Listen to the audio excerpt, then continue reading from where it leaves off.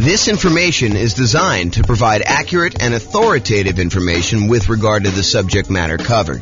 It is offered with the understanding that the presenters are not engaged in rendering legal, accounting, or other professional services. If legal advice or other expert advice is required, the services of a competent professional should be sought. Welcome to the Windsor Real Estate Investing and Real Estate Financial Planning Podcast. Learn all about investing in real estate in Windsor, Colorado, with a combination of real estate financial planning and modeling with numbers specific to Windsor. Plus syndicated, more generalized recordings of live and pre-recorded real estate investing classes, not all of them specific to Windsor.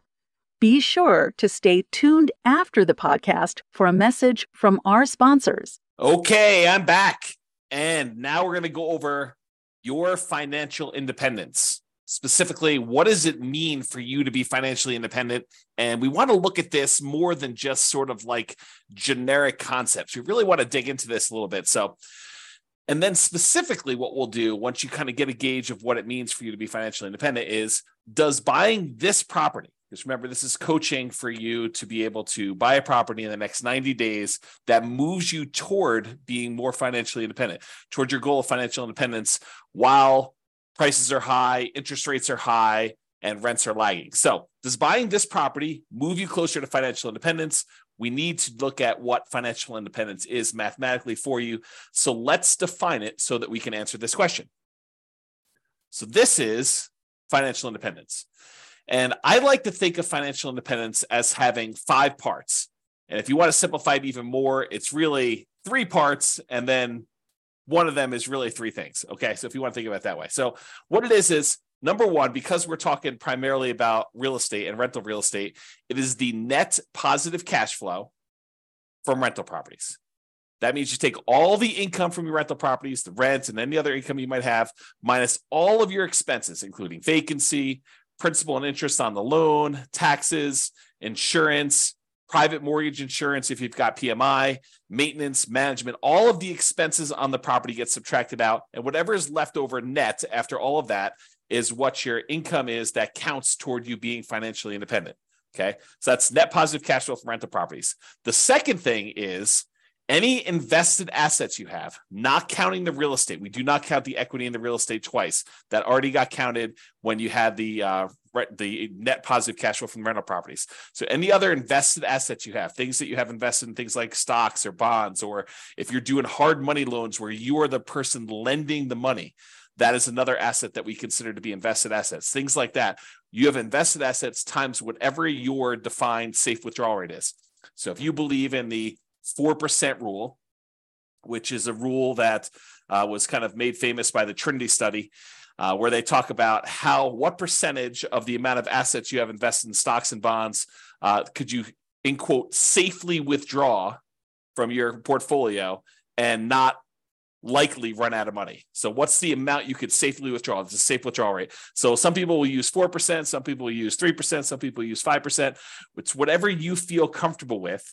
As far as that number goes. But that's the number 2 source of money for financial independence. So all other invested assets like stocks, bonds, or loans you have as a lender times your yearly safe withdrawal rate, that's number 2. Then the other 3 are all different sources of passive income. And they are, number 1, Social Security. So any Social Security that you're receiving. Any annuities, if you went and you bought an annuity is money you give to an insurance company that they pay out. This is the layman's term, by the way, layman's definition. So any money you invest with an insurance company, you usually buy a lump sum amount, and then they pay you out a certain amount each year or each month based on how much you invested with them. And usually it's for your lifetime, or you and your spouse's lifetime, or something complex like that. I'm not going to go into a ton of details, but that's number 2 source of passive income, annuities. And number 3 is pensions. So all 5 again, net positive cash flow from rental properties, any invested assets you have times your safe withdrawal rate, and then the 3 sources of passive income, Social Security, annuities, or pensions. The sum of all of those must exceed your expenses in order for you to be financially independent.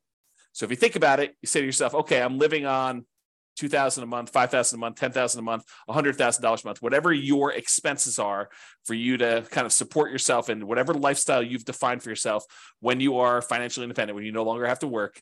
If all of the sources of income, net positive cash flow, invested assets times safe withdrawal rate, all three sources of passive income, when that exceeds the amount of money you need to live on, then you are considered financially independent. Okay, so now that we know that, what we have to think about is, what does that look like for us when we are retired, when we are financially independent, we stop working? What assets will we have in place? And I'll get to that here in a second on another slide, but that's where we're headed with this. We're going to want to say, does buying this property contribute toward those goals? Is the property I'm thinking about buying, do I want to hold on to that? Do I want to own that at some point in the future where I am financially independent? Or am I using it as like a intermediate short-term asset that I'm going to hold for a period of time, and then I'm going to sell it off, or I'm going to do a cash out refinance, or I'm going to do something with it in order to use the proceeds, the return from that, because it can affect what we focus on. If you're going to hold it long term and have it be providing net positive cash flow from your rental properties as your source of income, then having maximized your cash flow on that property is probably pretty important. But if you're really saying, look, I'm only going to hold this thing for 1, 2, 3, 4 years, 5 years until I actually sell it, then I'm going to take the proceeds and pay off other rental properties. I'm going to take the proceeds and I'm going to go buy annuities. I'm going to take the proceeds and I'm going to invest in stocks or bonds or whatever I'm going to do. If I'm going to do that, then maybe cash flow is not the most important thing you should be focusing on. And maybe buying a property at a discount, getting a big chunk of equity, and then focusing on properties that are likely to go up in value, some type of either forced appreciation or organic or natural appreciation, the tendency for property values to kind of increase over time, those can become much more important drivers of your overall return if you plan on selling it. So really the thinking is, we're talking about buying a property in the next 90 days that moves you toward financial independence. That may be cash flow. And I think for a lot of folks it is, but not everybody. And so we'll talk about that in a little bit more detail. A couple of clarifications on this financial independence concept, though, before we move on. I think I mentioned this a second ago, but equity in your properties or any equity you have in businesses is already accounted for in cash flow. So you can't double dip. You can't say, I've got $1 million in stocks and I've got $1 million in equity in my properties and I'm getting $5,000 a month in positive cash flow. No. You can't use the equity in the properties. You're already counting that as the cash flow on the properties. So in other words, another way of thinking about this is the cash flow you're getting on your properties is the return on equity. If you think about it that way, it's the return you're getting on the equity you have in your properties. Now, the $1 million you have in stocks or bonds or some other type of investment, not the equity in your properties, that counts times your safe withdrawal rate. You can use that to kind of sum those up. You can't count the equity in properties or businesses, in my opinion, twice for your safe withdrawal rate, okay? Any payments on loans you've made, so if you're the lender, if you're being a hard money lender and people are coming to you and they're borrowing money from you and you're loaning them money so they can go buy fix and flips and you're getting 6, 7, 8, 9, 10, 12, 15% return, whatever it is, 18% return on your money, then that is not, you can't count the 12% you're getting on that. You don't do it that way. You count the loans as part of your overall invested portfolio, and you use that safe withdrawal rate on that money. So even if you're earning 10, 12, 15%, whatever it is on making these hard money loans, you're still using the 3, 4, 5% safe withdrawal rate number in order to determine how that counts towards you being financially independent. Then the last kind of comment I have in here for clarification is dividends are also part of your invested assets. So like you can count those separately or in addition. That already counts as part of your overall return you're earning on that money in stock market or bonds, or, if you're not getting really dividends on bonds, you're probably getting interest payments, but you get the idea. Okay. So those are some clarifications on that. Okay. So now that we've kind of talked about what the definition of financial independence is, I'm going to step back and we're going to talk about two different kind of parallel paths.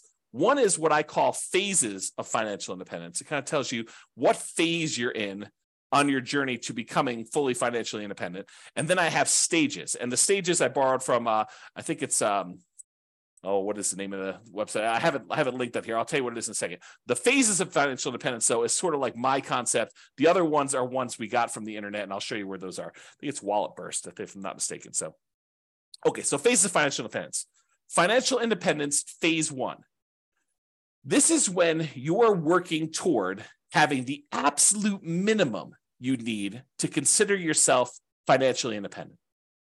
If you say to yourself, okay, if everything got really, really ugly and I had to quit my job because I just couldn't stand it anymore, or I lost my job, how much would I need in order to live at the bare minimum level? This is sort of like, you're not doing all the vacations you want to do. This is sort of like, just barely getting by with how much you need for food and clothing and insurance and taxes and all the other stuff you need, but just the bare minimum to kind of scrape by.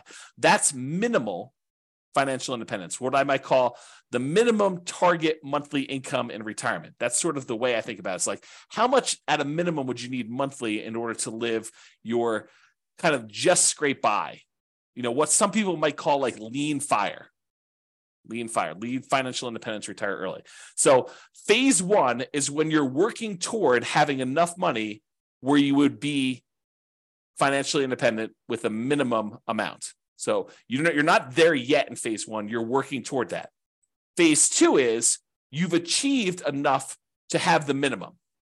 So you've successfully achieved the minimum target monthly income in retirement, enough assets between rent on, the net positive cash flow on all your rental properties and any invested assets have safe withdrawal rate or any of the passive income sources, Social Security, pensions, or annuities. The sum of all of those meets your minimum threshold. That's the point where you get to where you're like, okay, I could take a sigh of relief. And if something really bad happened, I have enough to kind of scrape by. Then you're in phase two. In phase two, you have the minimum amount, but you're working toward the ideal amount where you are comfortable with your financial independence. This is more like you have your ideal monthly income. You're able to do the traveling you want to do. You're able to, have the things you want to have and kind of go out to eat a few times or whatever it is that means the ideal means to you. So you're working toward ideal. You've achieved minimum. You're working toward ideal. That's phase two. Phase three is you've met your ideal number.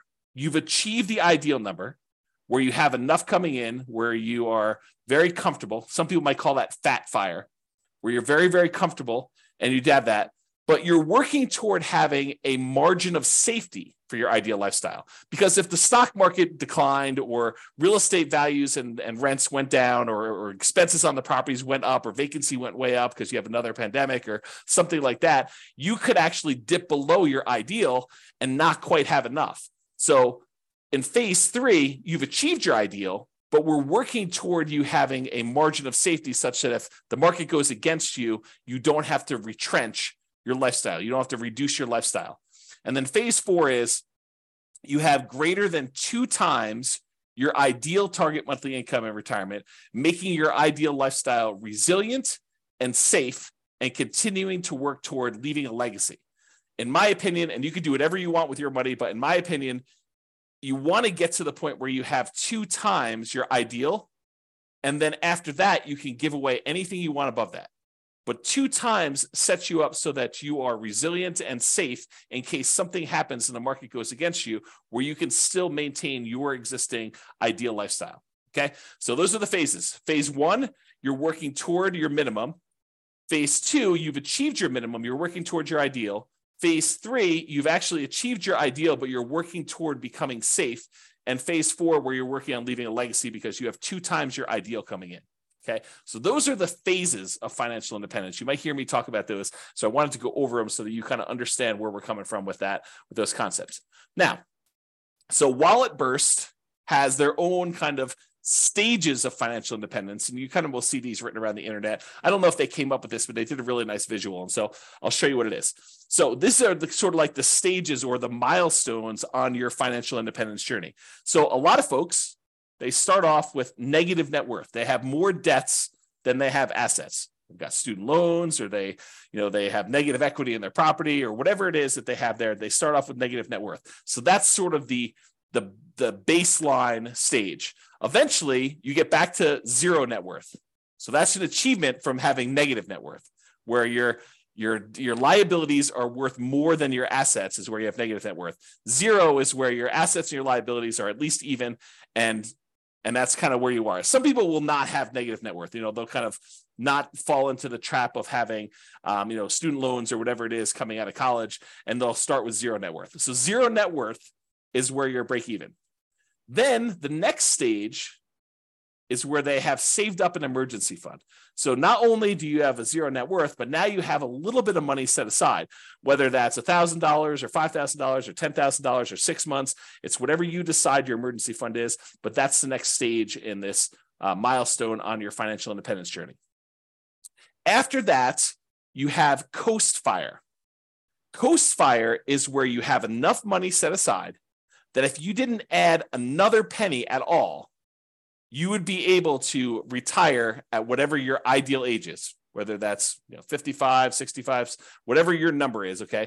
But when you're at Coast Fire, when you've achieved Coast Fire, you have enough assets, rental properties, stuff invested in stocks or bonds or whatever it is, you have the safe withdrawal rate, all the passive income stuff, all those combined, such that if you just let them grow for the next 5, 10, 15, 20, whatever number of time it is until you're at your point where you want to be financially independent, if you just let the current assets you have grow, you would be financially independent. That's what Coast Fire is, because you can kind of coast into financial independence, retire early based on the assets you already have. You don't need to save anymore. It's another way of me saying that, okay? So then you could just live off of whatever you have coming in from your job. So you no longer have to, be working a really high-end job in order to have all this income coming in. If you want to simplify your life and go work at someplace with less stress or that you would enjoy more, you know that you have enough assets so that if you just spent the money you earned, the assets would eventually grow and they'd be able to provide you with financial independence. You're not spending any of the proceeds from your investments with Coast Fire,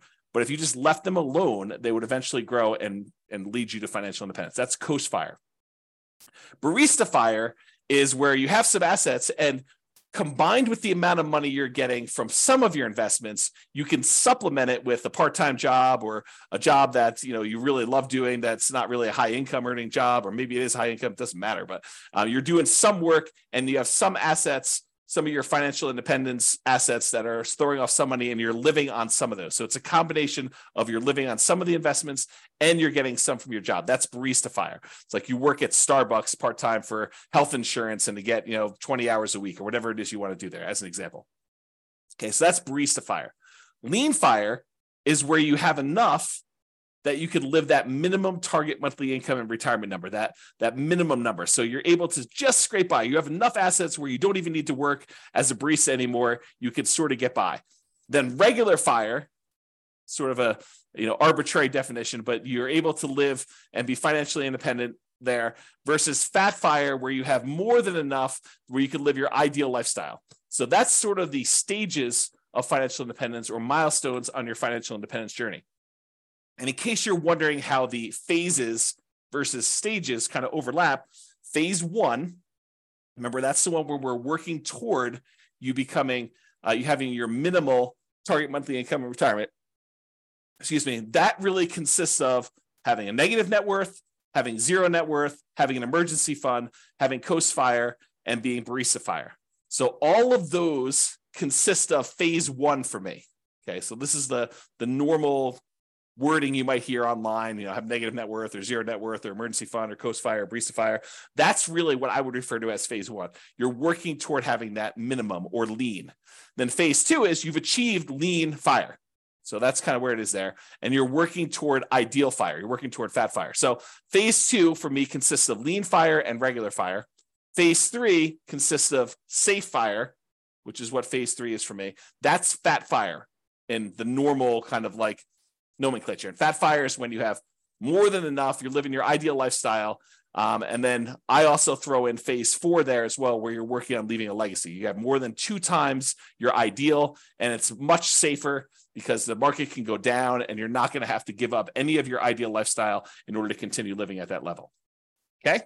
So those are the different phases and also different stages for financial independence. Okay. So earlier, I talked about this idea of the financial independence budget. You want to know, I think you want to know 3 things. Okay. I think you want to know what your budget looks like now, what your expenses to live now are, and what your ability to save is now, what your financial independence budget looks like when you have just enough, that minimum target monthly income retirement in order to just scrape by. And then I think you also want to know what it would look like when you hit your ideal. So I think you really want to have 3 budgets. You want to have a budget for now. And then how does that look different if you had to cut back, scale back, and you no longer had a job, or you no longer wanted to work at your job and you wanted to live off your investments? What would your budget look like for that minimum one? And then what would your budget look like if you were living your ideal lifestyle? So it's kind of like those 3 different things we've got there. So we want to look at all of those to find out what your numbers are. And then once you have your numbers, we understand what your expenses are for each one of those. Then I think, in my opinion, you want to know what investments you need to support you at each of those levels. So right now you can write out whatever investments you have, right? That's your current budget. But eventually you want to get to that point where you're at your minimum target monthly income retirement, that kind of minimum you need. And then what investments do you think you would have at that point? How many rentals would you have? Are they free and clear? How much money in cash flow are they producing? How much is property 1 producing? How much is property 2 producing? How much is property 3 producing? How much is property 7 producing? However many you have. How much money do you have invested in stocks or bonds? What's the allocation mix? Do you have 50% in stocks, 50% in bonds? What percentage do you have in each? And then what's your safe withdrawal rate number for that? How much money do you think you'll get for Social Security? And when does that start? How much money are you getting from your annuities? Or how much money do you have for a pension? Not everyone has a pension, but how much money are you getting from each of those different sources so that you can see when I am at my minimum target monthly income in retirement, when I'm at that kind of lean fire number, what does my expense budget, my budget of expenses look like? And then what do my assets look like that will support me there? Then once you have that, and you do the same thing for ideal, right? You go look at whatever your ideal one is, you say, what assets would I have for each one of those? But once you get to that point, okay, I think when I get to my minimum target monthly income, I'm going to have 3 free and clear properties and $500,000 in stocks and bonds in whatever split I've got, 80-20 with 80% being in stocks, or whatever it makes sense for you times your safe withdrawal rate. I'm going to have a little bit coming in from Social Security, but that's not going to start until I'm age, whatever it is, 65. And then I don't have any annuities and I don't have any pension. It's probably pretty common sort of setup. You've got some real estate, you got some money invested in stocks and bonds, and then you've got, nothing in, maybe a little in Social Security from your job, but probably not a pension, probably not any annuities, or maybe a different. So you go look at whatever you would need for that. And then you say, okay, where am I short?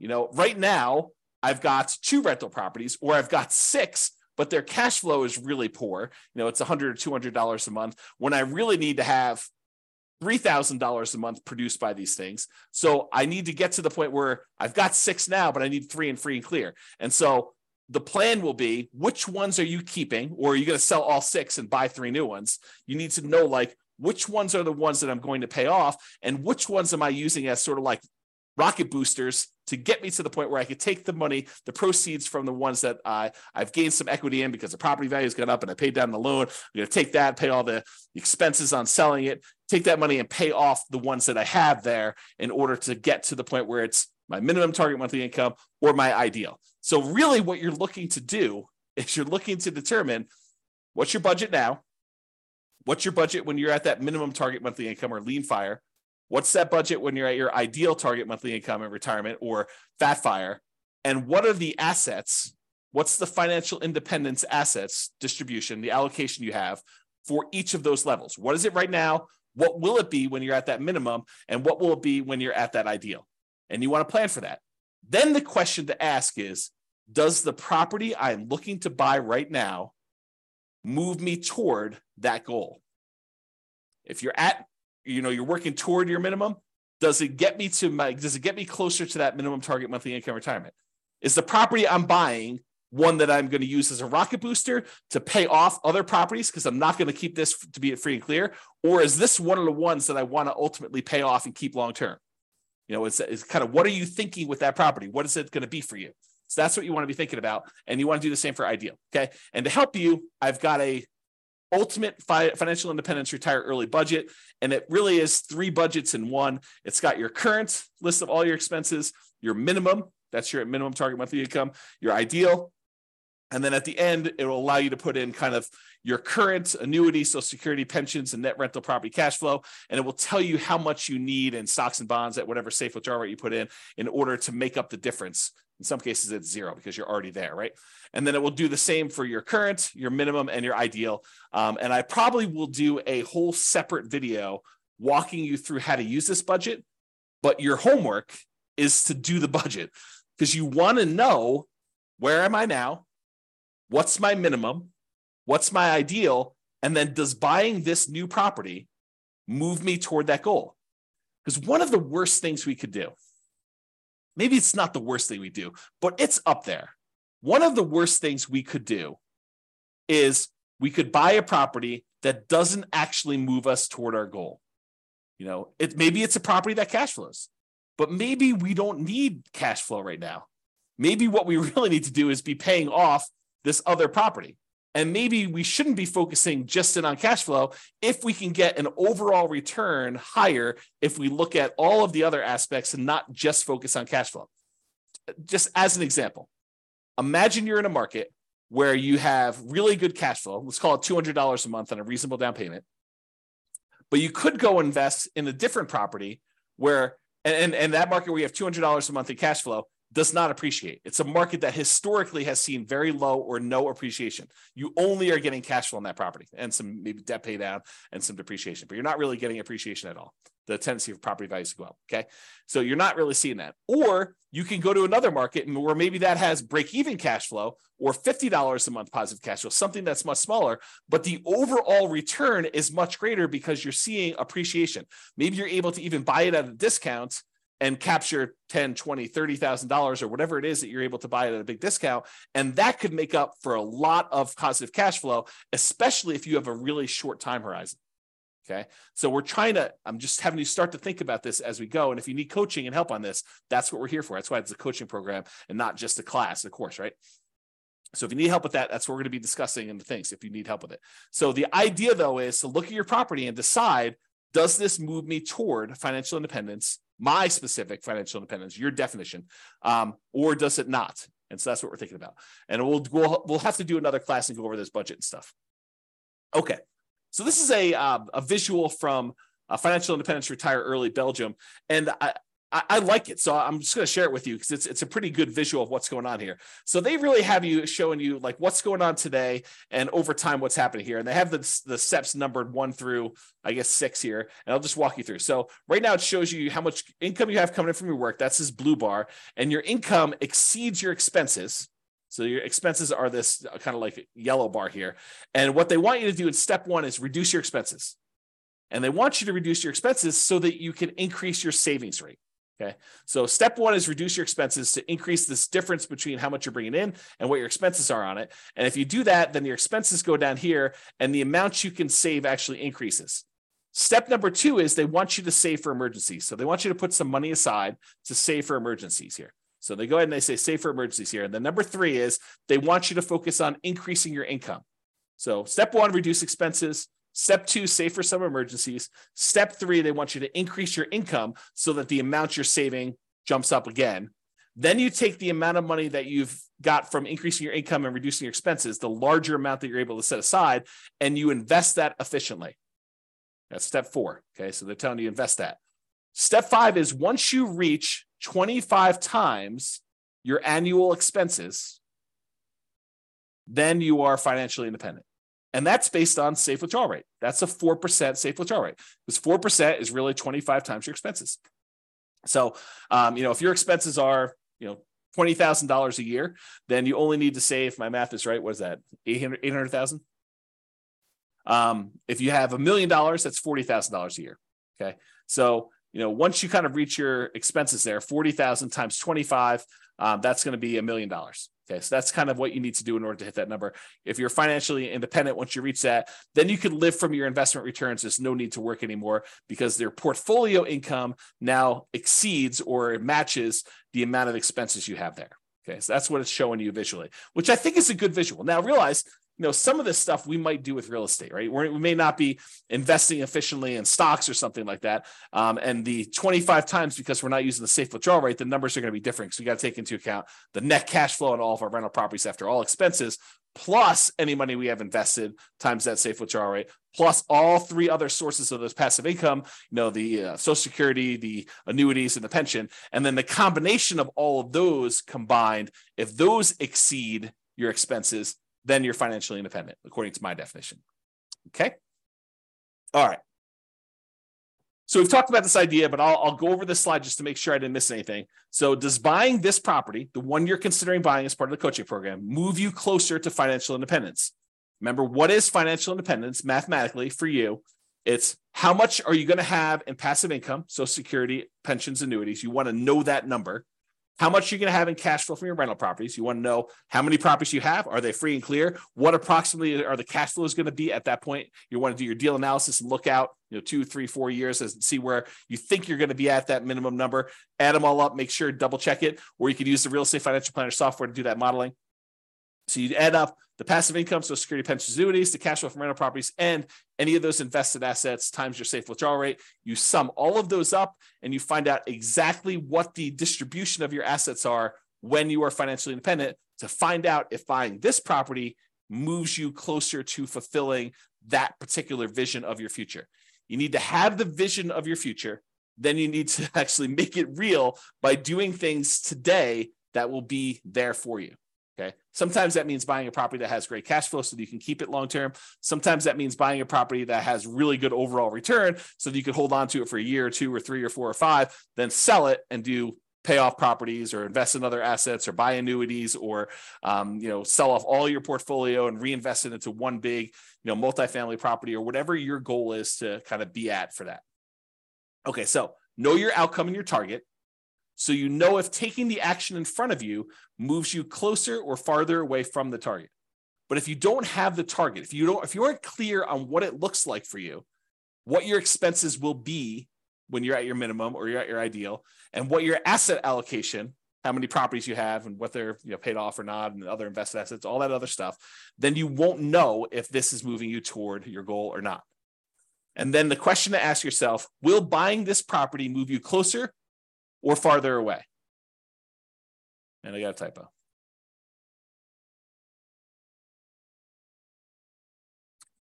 Or farther away. Okay, resuming. Okay.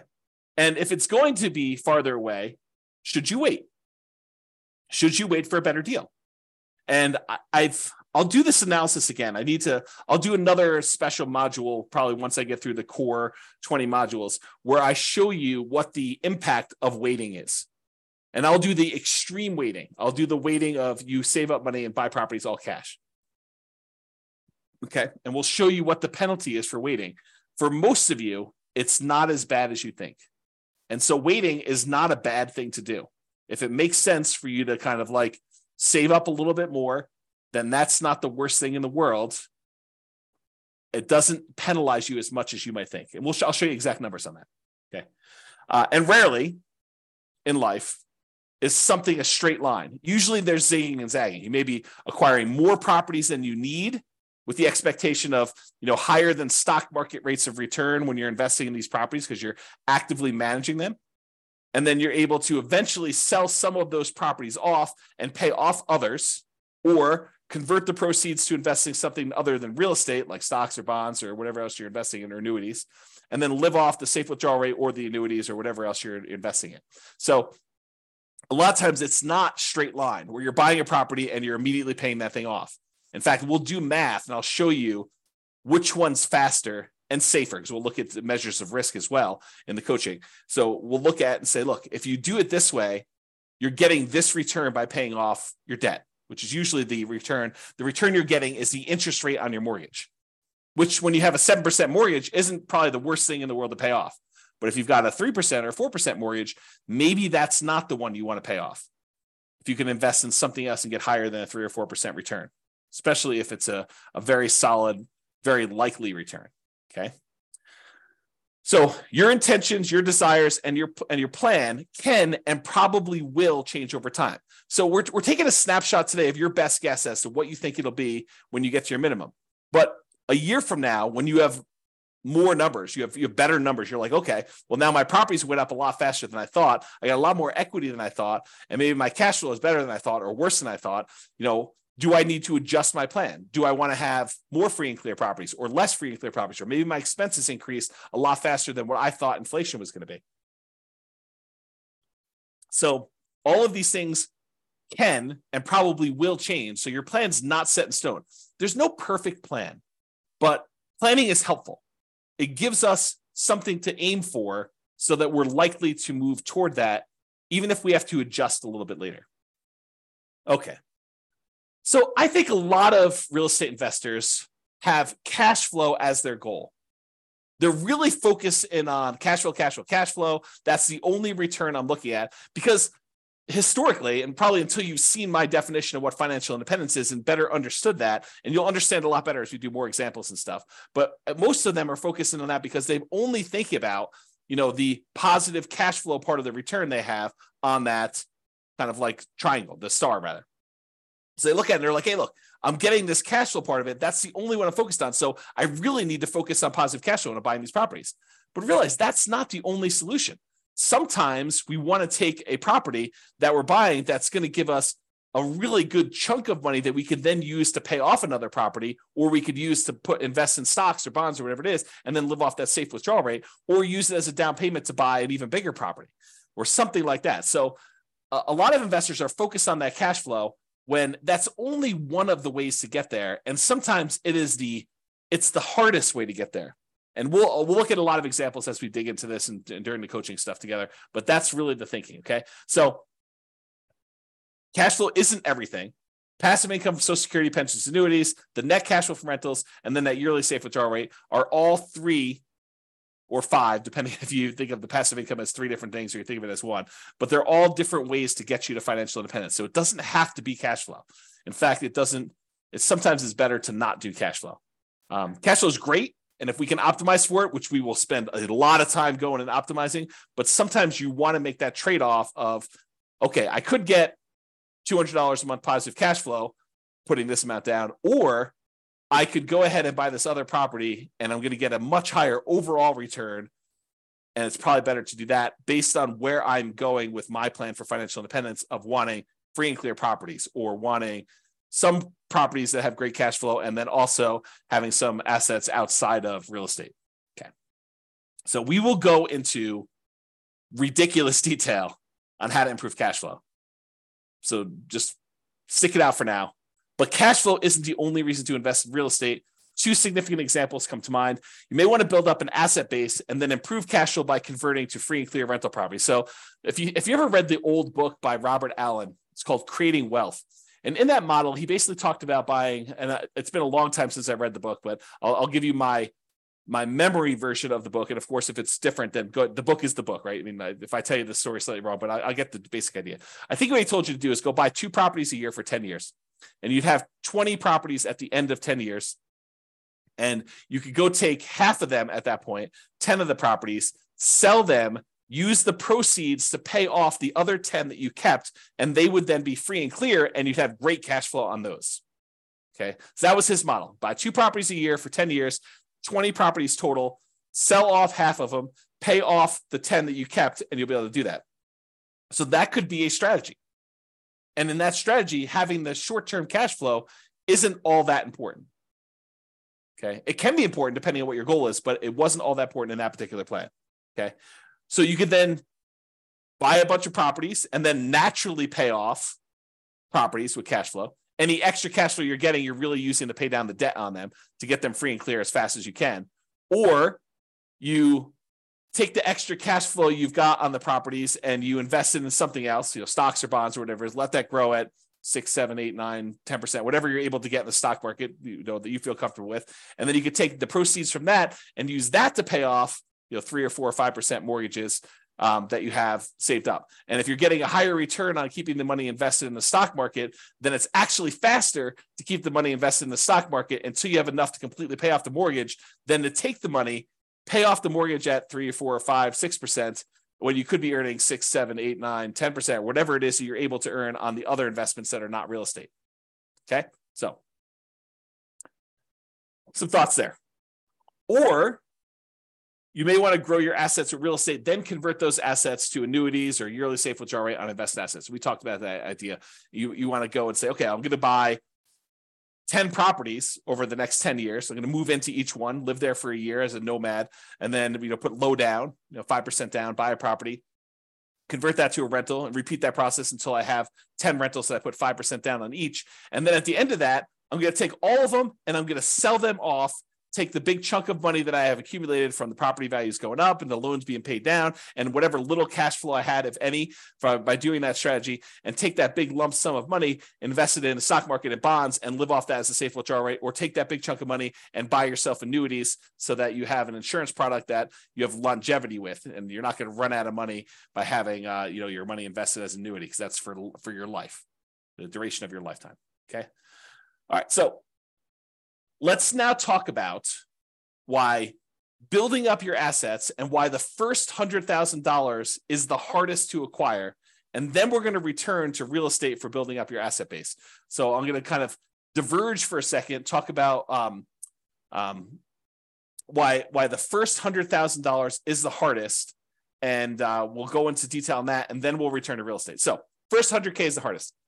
So Charlie Munger, who is Warren Buffett's partner, there's a quote from Janet Lowe in Damn Right, Behind the Scenes with Berkshire Hathaway billionaire Charlie Munger. So here's the quote. Charlie Munger has said that accumulating the first $100,000 from a standing start with no seed money is the most difficult part of building wealth. So this is me commenting now. So he's basically telling you that first $100,000 that you take the time to acquire is the absolute most difficult part of building wealth. You got to do the first one. In a lot of cases, buying that first owner-occupant property with nothing down, or 3% down, or 3.5% down FHA, or 5% down conventional loan, moving in there, living there for a year or two, and then converting that one to a rental when you finally saved up to buy the next property with nothing down again, do a VA or USDA loan if you hadn't done one before, or saving up 3% down and doing your your conventional loan, or doing 3.5% down FHA to buy a single family home, or a duplex or a triplex or a fourplex, and kind of repeating this process until you get to the point where you've now got $100,000 in equity. You need to do whatever it takes in order to get there. That's what he's basically telling you. And he's talking about stocks, but I've converted it to real estate for you. Okay. I'm going to continue with the quote. Making the first million was the next big hurdle. So all the kind of math we're going to talk about here about earning your first 100K and then using that to kind of build up to $1 million, that applies when you get to $1 million and you're trying to grow to 2 million or 3 million or 4 million or 5 million or 10 million or whatever your number is there. Okay. So to continue with the quote, to do that, a person must consistently underspend his income. You need to be saving money. And I'll continue with the quote. Getting wealthy, he explains, is like rolling a snowball. It helps to start on the top of a long hill, start early, and try to roll that snowball for a very long time. The longer you have where you're investing and you've got this money working for you, the better off you're going to be. Okay. So here's another quote from Charlie Munger. Same idea though. The first 100,000 is a bitch, but you got to do it. I don't care what you have to do. If it means walking everywhere and not eating anything that wasn't purchased with a coupon, find a way to get your hands on $100,000. After that, you can ease off the gas a little bit. Okay. So do whatever it takes in order to get that kind of lump sum, that seed capital of $100,000 to be able to start from there. And then you can kind of grow it. So this is going to show you if you were investing $10,000 per year at 7% interest, and I assume that you added the $10,000 the last day of the year or the first day of the next year, if you want to even think about it that way. And so in year one, at the end of year one, you put $10,000 in. So you didn't earn any interest on the money in that first year. But then in year two, you earned $700, 7% on the $10,000 in interest, and you added another $10,000 at the end. Okay, so in year two, at the end, you have $20,700. In year three, you have about $32,000 and change. Year four, you have $44,000 and change. Then $57,000 next year, $71,000, $86,000, till finally 7.84 years from starting, where you're saving $10,000 a year, you've saved up your first $100,000. That's assuming a 7% return. Now, real estate typically has slightly better returns than that. And so we'll talk about what the returns are for real estate in another class, and we'll go into some detail as to how you could speed that up, especially if you're buying some properties at discounts or whatever you're doing there. We'll talk about some of those strategies. But it took you 7.84 years with you saving $10,000 a year to get to that first $100,000. So you might be a little bit discouraged, thinking to yourself, man, if it takes me 7.84 years to get to 100,000, if I have to do that 10 times in order to get to $1 million, if I want to have $1 million saved up for retirement, that's going to be like 78 years to get there. It doesn't work that way, though, because the first year is the hardest. It's the longest to do that. Saving the same $10,000 that you were saving in the first year, it only takes you 5.1 years to earn that next 100,000. So to go from $100,000 at the end of 7.84 years, it only takes you 5.1 more years in order to get to the point where you have 200,000. That's 35% faster than the first one. So this speeds up. Then, in order to do the third 100,000, to get the 300,000 total, it only takes you 3.78 years for that third one. Then it only takes you 3.01 years for the next 100,000 to get to 400K. Then it only takes you 2.5 years in order to get to 2.5 to get to 500,000. So it's getting progressively faster. You went from 7.84 years for the first 100K to 2.5 years in order to get that 400 to 500 growth. And you're investing the same amount. You're investing $10,000 a year. But the rest of it is coming from the investment growing at 7% per year. Okay. In order to get to $1 million, okay, it takes you, what is this total time here? A little bit more than about 30 years or so. But what's interesting is it took you 7.84 years in order to earn that first $100,000, but it only took you 6.37 years, or a year and a half less approximately, to earn the last 400,000. So in the time it took you to earn the first 100,000, in less time it took you to earn the last 400,000 on your way to $1 million. That should blow your mind, right? You're thinking to yourself, it took 7.84 years in order to earn that first 100K, but it only took me 6 years and change to earn 400,000 toward the end because of compounding. Okay. So another way to think about this, it took you 25% of the entire time to get to $1 million to earn the first $100,000. It took you about 75% of the time, 74.5, in order to earn the rest of the 900,000. Or the second 100,000 took you 16.6% of the time. It took you a little bit less than 60% of the time to earn $800,000, which is crazy. And that's why you need to do everything you can in order to get that first 100K, which for a lot of folks, that's going to be buying an owner-occupant property with a low down payment, like 3% down conventional or 0% down VA or USDA if you're a veteran, or if you're willing to live in a rural area outside of your town and commute in, put in whatever it takes in order to do that. If it means commuting to work for a year in order to be able to buy a USDA property with nothing down, and then you're eventually able to rent that property out and move to another property, that would be worthwhile. Okay. Or, put 5% down conventional property. If you've got that, or 3.5% down and buy a duplex or triplex or a fourplex, or buy a single family home with 3.5% down. You could do that with the 3.5% down loan program. We're going to get into financing here in next class. Or you just go ahead and buy, traditional 20% down payments if you've got those, 15% down payment if you're willing to do PMI, 25% down if you want to improve your interest rate, which we'll talk about all these strategies when we get the financing. Okay. All right. So that was all using 7% return on your money, but leveraged real estate's probably not 7% per year. Now it could be less, but it's usually higher than 7% when you account for all of the different areas of return, which we're going to talk about in the return quadrants module. You have appreciation, the tendency for property values to go up over time. You've got that cash flow number, which is your net of all your expenses on your property, any income you've got coming in, including rent, minus vacancy, taxes, insurance, maintenance, management, all that stuff. And in some cases, that will be negative, but the overall return might still be positive because appreciation and the other returns are still big enough that they overcome the negative cash flow. You have debt pay down is another area of return. So the amount of money you're earning by paying down how much you owe on the loan each month, if you've got an amortizing loan. which we're going to go over all this detail in the modules, but it's kind of a preview. And then depreciation, the tax benefits of owning the rental property. When you take into account all those returns, plus the return from reserves, which we didn't really talk about here, then you'll be able to see that that's probably greater than 7% overall, especially if you're leveraged. Okay. And especially if you acquire an owner-occupant property, one you're going to move into with little or nothing down. You put very little down, the returns get crazy because the return is a small number. If the return is large on the small amount that you put down, with 0% down or 3% down or 3.5% down, the returns just get out of whack, crazy good. And maybe even convert it to a rental after living in it for a year using the nomad strategy, which is nomad strategy is that buying a property as an owner occupant, living there for at least a year. It's a requirement of the lender that you live there for a year. And then after the year, you can convert it to a rental and you have very little money left in the deal.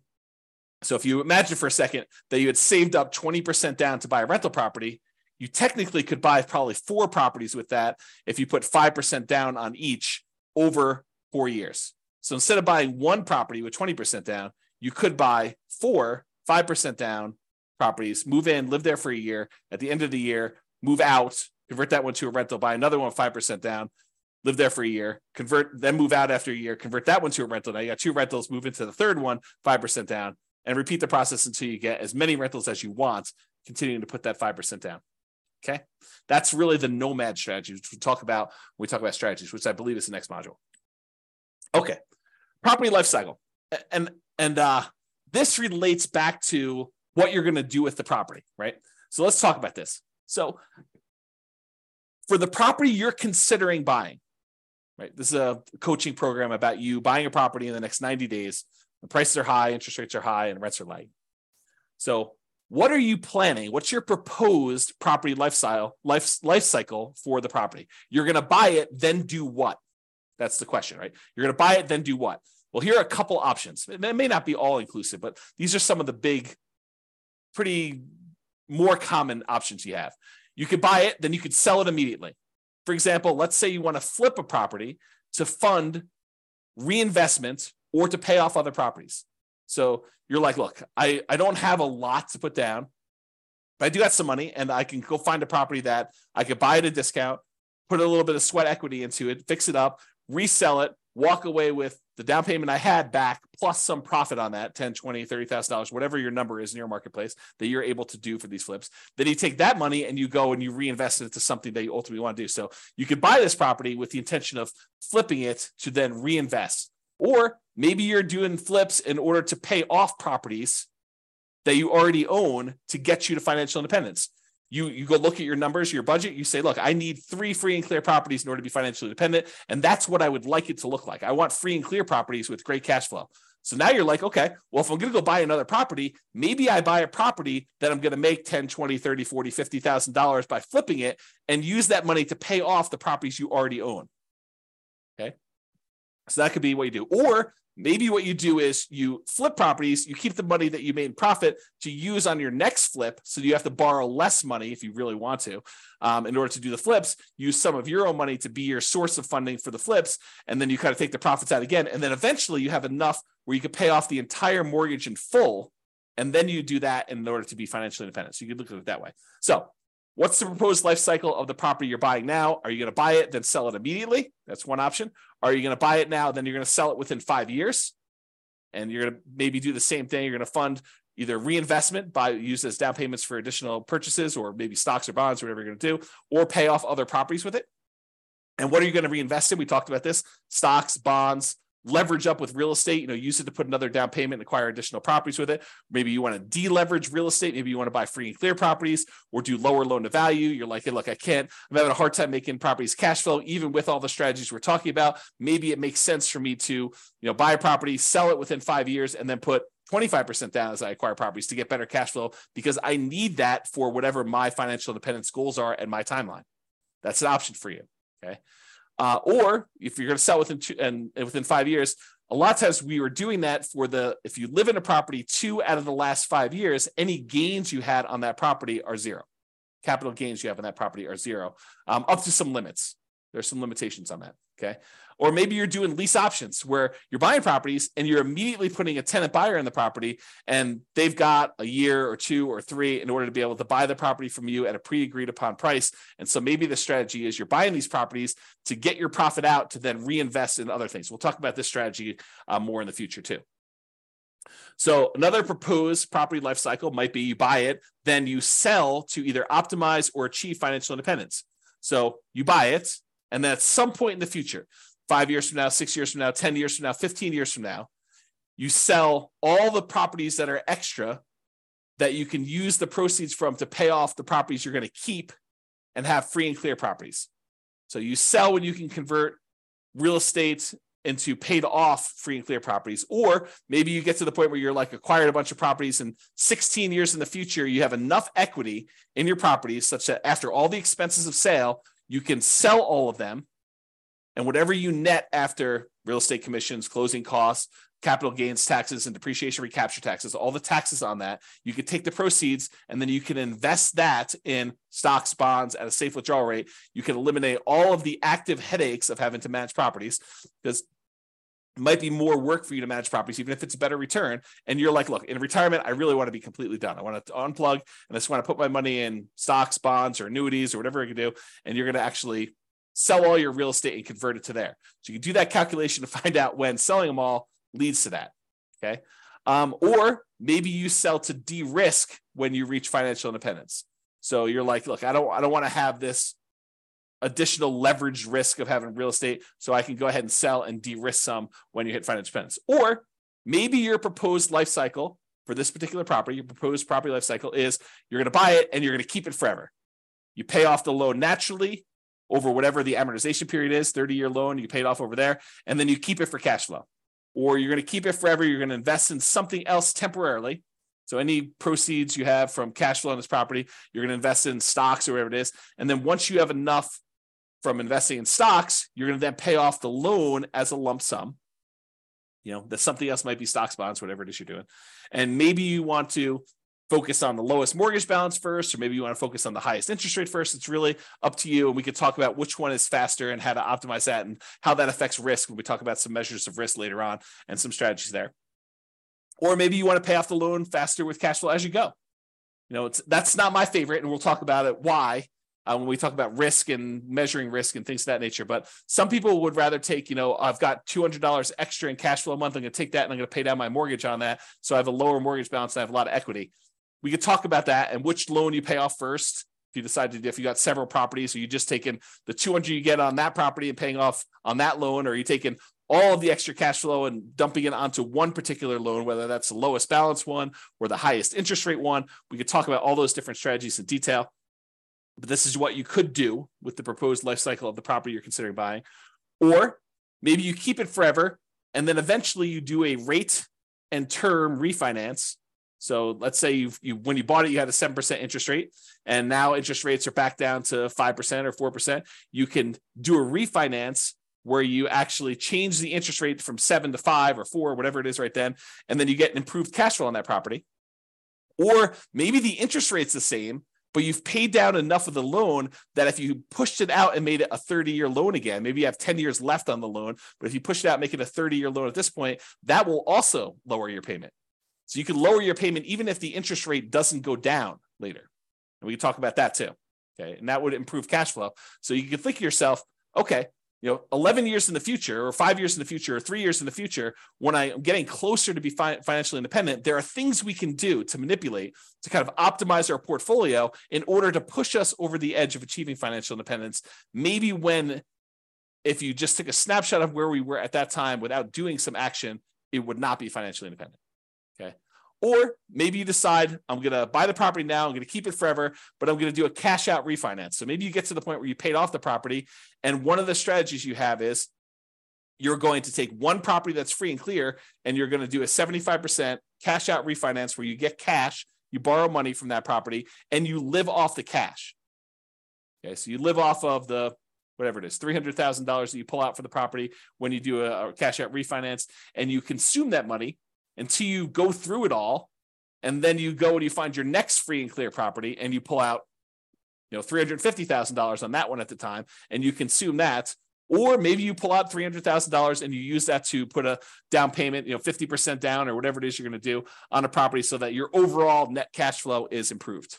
Okay. And we'll talk about those strategies as well. But that's sort of like the thinking of what are you going to do with this property?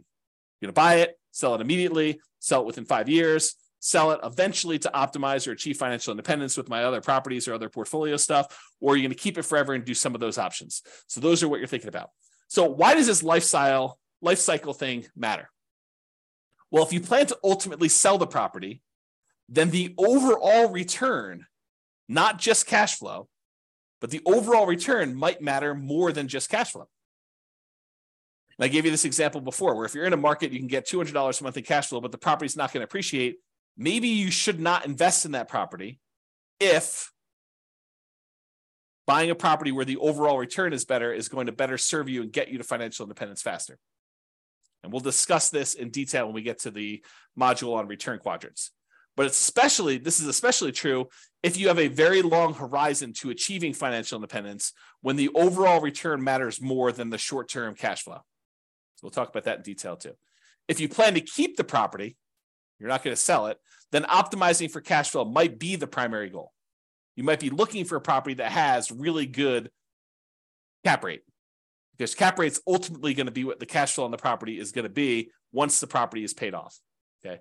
And this is especially true if you're getting closer to financial independence. If you've got a really short time horizon, then the importance of this cash flow is probably more important in a lot of cases, not every case, but more important in most cases when you do that.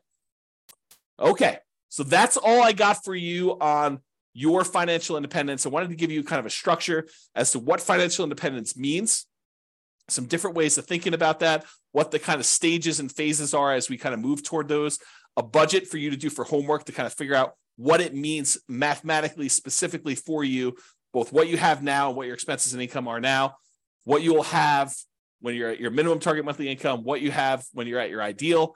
And then we kind of talked about some of this property life cycle stuff and kind of things you can think about related to that. And we talked about why 100K is really hard to do, but it's really important for you to do it to get that asset base growing so that you can then do things with your assets and manipulate them over time and kind of optimize your portfolio. All right, so that's all I got. Check out the next module. I think we're going to do real estate investing strategies next. And we'll go over a whole bunch of different strategies and talk about like what you're planning to do. And then we'll tie it back to, does it move you toward being closer to your goal of financial independence? And as we go through this, we'll start optimizing for cash flow. Bye-bye for now. With home prices up, mortgage interest rates up, and rents up, but not quite enough to counteract the higher prices and interest rates, cash flow on rental properties in Windsor is harder than ever. Book a call with the Real Estate Financial Planner to apply our proprietary 88 strategies to improve cash flow on your rentals. See the show notes for a link to schedule your call and improve your cash flow today. If you're a real estate agent, lender, or professional in Windsor that wants to help our real estate investor listeners, consider reaching out to learn about collaboration opportunities with this podcast. We'd love to add more value to our listeners by having you assist our investors buy, sell, and finance their real estate investments. See the show notes to schedule a call to discuss collaboration opportunities.